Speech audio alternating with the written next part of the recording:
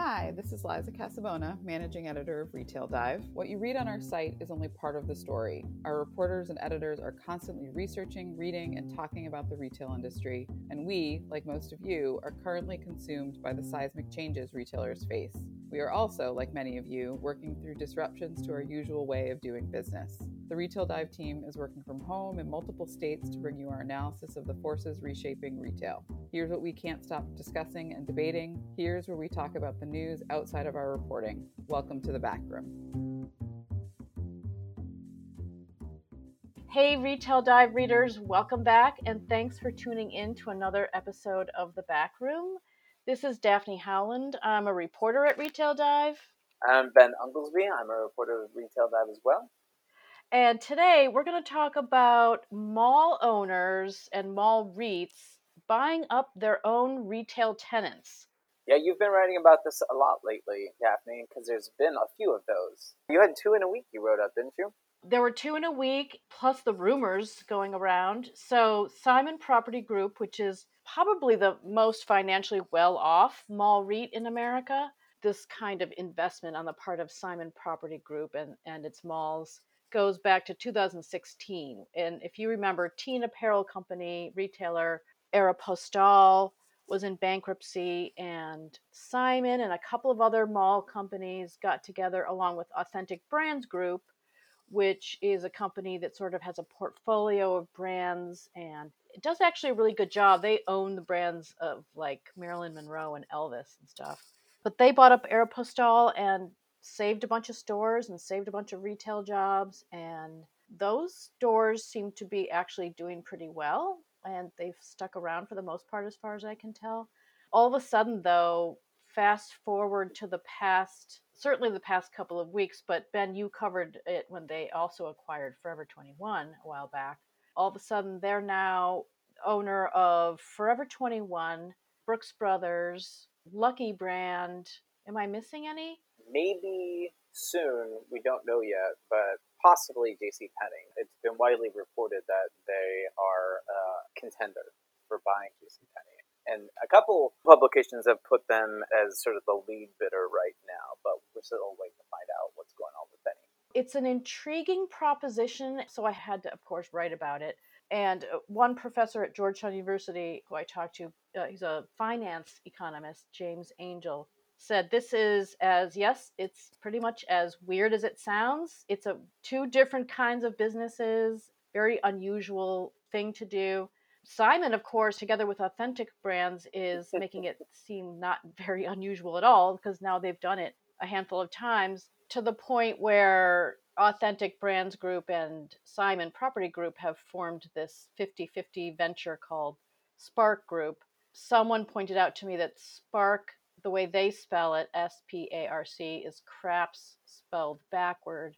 And this source was implying that it's a little bit of a crapshoot. But I would say that's a sort of unproven method of making sure that your mall is getting its tenants to stick around is by buying the company, wouldn't you say? Yeah. I mean, it's a very strange animal all around. And when you look at the 3 different kinds of businesses involved, you have the retailer, which running a retailer is very different from running a mall. So you have the retailer and Simon on the one hand, and then you have Authentic Brands, which does some of the work of a retailer, but they're mostly, they own IP, they kind of specialize in marketing and can have some scale of marketing that they can work across their brands. But the whole point is that they don't do operational stuff. They are a brand manager and they outsource operations, whether it's, product making or in the cases where the brands do have stores, they outsource the operations. It's usually lower profile operators than like a Simon. So everyone has their own specialty, and it'll be interesting to see how Simon and Authentic Brands come together and somehow develop a specialty in operating a retailer. That's one of the things that's kind of mysterious to me, is how skilled are Simon and Authentic Brands going to be at running a retailer when Simon is on the very different end of that business. And then, just the big picture question, what does it mean for a mall operator to also operate a retailer that's one of its own tenants? And you bring this up in the story you did about it. there's some potential conflicts of interest there. And I don't know if they sort of rise to the level of, conflicts of interest that would like land you in court or anything, but definitely Right. I think Professor Angel called it a channel conflict. If I'm running a store, an apparel store, and the apparel retailer next to me is owned by the mall, you've got to figure that the landlord and the tenant versus the owner and the tenant are going to have sort of different conversations at their lunch meetings, kind of thing. It's a different kind of pillow talk. So there's that, but also to the extent that David Simon will say that Aeropostale is profitable and successful. So maybe, he's got that feather in his cap and he's proven it to himself that he can take over a retailer. And I had little kids right around the time this was happening. So I was just familiar enough with Aeropostale as a brand to notice it in our mall, and they definitely spiffed it up. That store got a nice overhaul. It's a fun place to be compared to what it had been before. They're charging super high prices, I think, for a pair of leggings compared to like maybe what an Aerie does. I don't know how they're doing that, but even though Lucky Brand and Brooks Brothers are also apparel retailers, they're not the same apparel retailer. Forever 21 has a much different sort of fast pipeline compared to Aeropostale and Brooks Brothers, which is 200 years old and is operating in a segment that can't really sell a suit to a dude anymore. That market is just all but gone away. So I think he's bought himself a different set of problems with each of these retailers than what he's tackled in the past. So we'll see. Yeah. To jump back a little bit, the question that always comes to my mind is like, what is a mall owner gonna do if the retailer it owns falls on hard times again? And specifically, what do you do about rent? And how do you even make rent decisions with a retailer that you own? Because usually what happens is, the two parties come down to the table and they talk, and if the rent is too high, the retailer might close their store or they might negotiate a concession. It depends on the retailer, it depends on the mall operator, it depends on their various financial positions and their relationship, but they're always independent entities when they can sit down to the negotiating table. And I just don't know, I can't even imagine how that process works now when the mall owner also owns the retailer. And then also you have that retailer, but the retailer that mall owner owns is in other malls. And some of those malls might compete. It just kind of depends on geography, but it's a really interesting set of issues. Yeah, it gets pretty intricate. I think in some leases there's a percentage of sales element to the rent. So, I guess you can make it 100% of sales if you're the owner. I don't know if it all flows to Spark Group. It must, the REIT needs its funds, its revenue. Yeah, because it's not unheard of in the retail world, right? I mean, look at Sears. I mean, Eddie Lampert was on like 5 different sides of the table. Right. That's someone he ran the company as an executive. He was a landlord to the company through the Seritage spinoff. He's a vendor to the company through Land's End. He's a lender to the company, and he's the majority equity owner. And he wears all these different hats. Right. I think that's why he's often a defendant, also. Yeah, I think he's got all kinds of conflicts and pretzel twists in there. There's also like the complications of how a mall is set up. I mean, I think a lot of anchor stores like J.C. Penney are not necessarily part of the mall REIT. They might be their own entity and their own ownership. I don't know if Simon in some cases might be actually able to take over that land or buildings or both. and that might be a positive. But the other interesting thing about the penny possibility is what it might be used for, which is Amazon. Yeah, I mean, we've heard reports that Simon and Amazon are talking about some former Penny stores because, yeah, and even if Simon does end up acquiring Penny, there's still going to be more than 150 stores that close out of bankruptcy, which is another question when you have a mall operator taking over a retailer and does the calculation about which stores that a retailer closes, and not just in bankruptcy, but the constant process of store optimization, like how does that calculus change when you have someone who operates a retailer and operates the malls that that retailer operates in? To me, it's kind of a black box when you look at it from the outside, but I don't know if you've gotten any hints of that. I mean, I think what it's sort of zooming back a little bit, I think it's just an indication of this breakdown in retail that has been going on in the past couple of decades. And I think we've both learned as we've reported on this industry in the past few years that most people like to blame e-commerce because e-commerce pretty much came into its own in the past 2 decades, so it's quite a coincidence. But at least for, let's see, Aeropostale, Forever 21, Lucky Brand, and Brooks Brothers are all apparel retailers, and J.C. Penney is largely an apparel and home goods retailer. So along with e-commerce is the fact that people are spending the percentage of their household budgets is just like the apparel spending has gone way down. And then when you keep digging, there are probably 3 to 5 major kind of cataclysmic changes, sort of macro changes that have forced retail to either change or die. And it's a little bit like the thumb in the dike situation. Like if you plug up this hole, is this other hole going to keep leaking?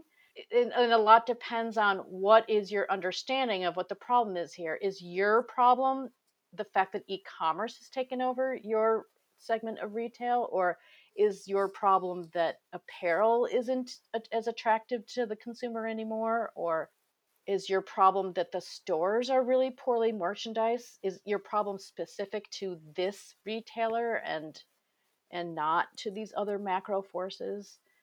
Simon doesn't talk in those terms when he talks to analysts. And that's a complicated set of issues that are very specific to running a retailer. Right. I mean, to me, one of the questions that kind of presents itself is how good is this venture going to be at running a retailer? Neither of them specializes in retail. And, and you brought up some of the specific issues that these different retailers face. Like, Brooks Brothers has its own very complicated set of issues, or the issue might be kind of simple. People aren't buying work clothes as much because of casualization and now because of work from home. But the solution might be complicated and very, very sort of retail specific when you're talking about the skill set you need to overcome that. Is the Spark Group as an entity, is it equipped to deal with those issues? I mean, certainly if you think about the glory days of an apparel brand like Gap or J. Crew or a couple of the apparel brands that were able to sort of get a middle class consumer to spend a decent amount of money on sort of ordinary clothes, everyday clothes. And Les Wexner too, stores like the Limited back in the day. I think those guys had a real hands-on approach to how those retailers were merchandised. And I don't know that we have that anymore. So maybe the trick would be not that David Simon or Jamie Salter of Authentic Brands Group would themselves have a hands on approach, but if they hired talented merchandisers that maybe haven't gotten the break they should have gotten in the past couple of decades, maybe that would actually turn around apparel more generally too. Maybe that's what is really needed in that industry. There's another thing about the mall, though. I mean, a lot of people, it's sort of a generally accepted idea that Simon Property Group, because they're pretty flush with cash, so they're in good financial shape. They have the better malls in the country. And for years, we've heard it's really the B and C malls, the lesser malls, the more rundown malls that are in trouble. The A malls, Simon's malls, those are protected. But I think we're finding a little bit of cracks in that theory. One of the outliers when we talk about strengths in retail is that the off price stores that tend to be really strong, like the one retailer that can sell a lot of apparel and that is, aside from just lately the way Walmart and Target are reporting some really strong comps, but in apparel for years now, it's off price that had the strong store comps, the strong profits, the strong revenues. And off price retailers aren't in Simon malls or better malls like that. They're in the sort of strip malls that are easy to kind of, you pop in, easy to park in and out. It's not like a mall that kind of sucks you in and you have to walk all the way through to get to your one little store. I also wonder if, in a vacuum, if Simon would pursue this strategy. I mean, is Simon doing this because it wants to? Because it wants to see if it can find synergies between this line of business and its small business, or if it's doing it out of necessity because these retailers are going bankrupt and it doesn't want them to disappear from its malls, and it doesn't want its malls to get any unhealthier with dark spaces. I mean, I got the sense in talking to people that this is a necessity thing. All of these retailers are really faltering. They're filing for bankruptcy, as you know, from being in bankruptcy court all the time, poring over their filings. And a lot of these guys run, hundreds of stores, which translates to hundreds of tenants for a mall REIT like Simon. But the thing that David Simon will tell you is that this is really an inexpensive way to pick up a retailer. It's a fire sale. He says they get returns within a year. They get the IP and all the inventory and the merchandise really cheap. So it's a really minimal investment for them to pick up a retailer, protect their tenant base, and I guess make money at retail. Yeah, interesting. Yeah, so it's a low risk new business for Simon. Unless the part about it being a necessity doesn't actually work, you know? How so? Well, I mean, Aeropostale, if it continues to do well, is a success story, but we don't know that whatever those guys did for that retailer is going to translate anywhere else. So it's a brilliant move if it works. Yeah, they probably can only buy so many retailers if the bankruptcy filings continue as they are. Well, that would be another interesting twist on the retail landscape if you just had sort of a vertically integrated mall. I'm just trying to contemplate that. I don't really know.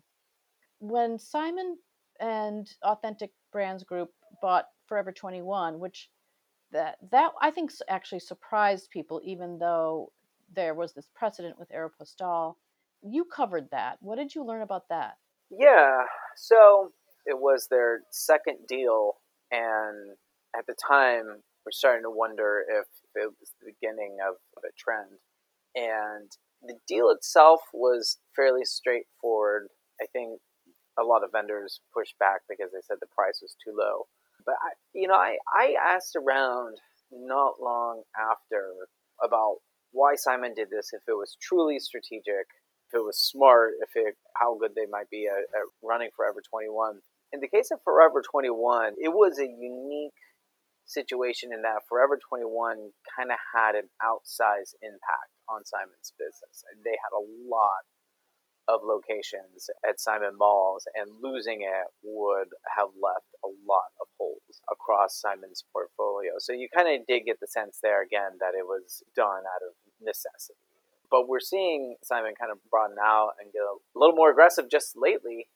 It's hard to tell if the pace of Simon's acquisitions is picking up or if it's just the pace of retail bankruptcies has picked up and is forcing Simon to react, or is just creating more sort of fire sale opportunities for Simon. It'll be interesting to see how extensive this gets with Simon and if other mall operators step in. The other thing I kind of looked at was the nature of that ownership, and people at the time, some analysts and other outsiders kind of compared it to a private equity type ownership. And Simon kind of bristled at that. But for one thing, they're kind of filling a role that private equity played a few years ago, because 4, 5, 6 years ago and further back, it was private equity that would show up in retail Chapter 11s as the buyer of a reorganized retailer or the IP. And even in bankruptcy, where the prices are low, private equity is by and large backed off. They haven't completely pulled out of the industry, but their acquisitions are much lower than in past years. And traditional retail, I think private equity has maybe been burned a few too many times, and they have pulled back to a large extent. And so is Simon filling a vacuum? Are they buying up these companies because the sector of the economy, that was buying them is not anymore, so that they're all that's left? And there again, there's the nature of the relationship, I think, is another reason why private equity, was sort of a metaphor for Simon, was what Simon was doing.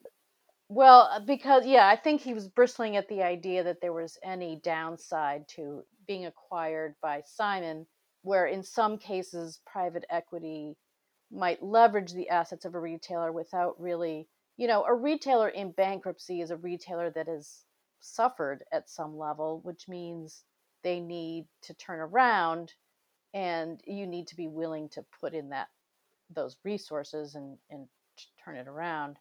Even a retailer with a really strong brand like Brooks Brothers, it's a 200-year-old company. Everybody's heard of Brooks Brothers, even if they've never worn Brooks Brothers. But even Brooks Brothers is struggling enough to declare bankruptcy, and it's already shown that it can't exist on the fumes of its very strong brand. The other question is, how does this affect the very unique, specific financial instrument that is a REIT? Yeah. All right, that's all the time we have today. Thanks for listening, and be sure to rate, subscribe, and like our show wherever you get your podcasts.